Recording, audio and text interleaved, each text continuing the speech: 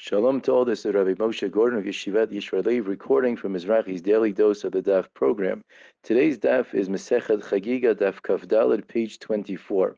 You will notice that much of today's Daf discusses some of the halachot, the rules of ritual impurity on our hands.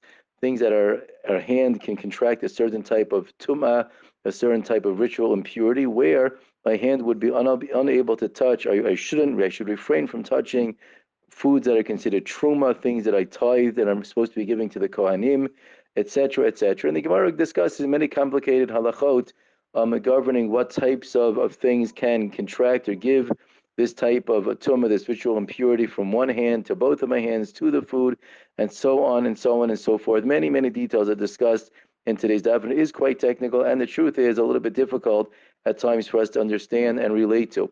But one thing I think that's important for us to realize is that the mitzvah that we still practice, many of us on a daily basis, of what we call netilat yadayim, of washing our hands before we eat bread, the Chazal tell us is actually based on the principles that are discussed in today's daf. In order to help us acclimate, to get used to and remember how a person is supposed to keep himself in a pure state before he would touch truma given to a kohen, or things that are kodashim, things that are sacrifice items that are used in the Beit HaMikdash, we make sure that our hands are purified by washing them twice on the right, twice on the left, before we eat bread, which was a common food that on the wheat, etc., that would have been given to the Kohanim, or was used in the Beit HaMikdash in the times that we had a Beit HaMikdash, and we actually kept all of the rules of Tumah v'Tahara, of impurity and purity properly.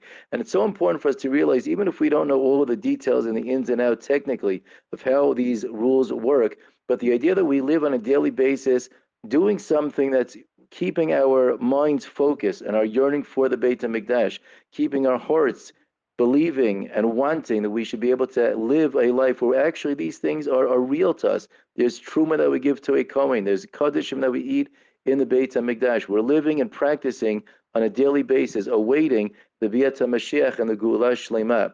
Be'ezrat Hashem, with Hashem's help, we should merit to see the full redemption. We should be able to put all of these rules into real practice. But in the interim, let's remember that that small act of washing our hands is connecting us back to our future, connecting us to, of course, the past, but with the eye and the tefillah and the prayer to be reliving Bezrat Hashem, with Hashem's help soon, the full geula, the full redemption, bringing all of us back to Eretz Yisrael with the Beit HaMikdash. Shalom to all.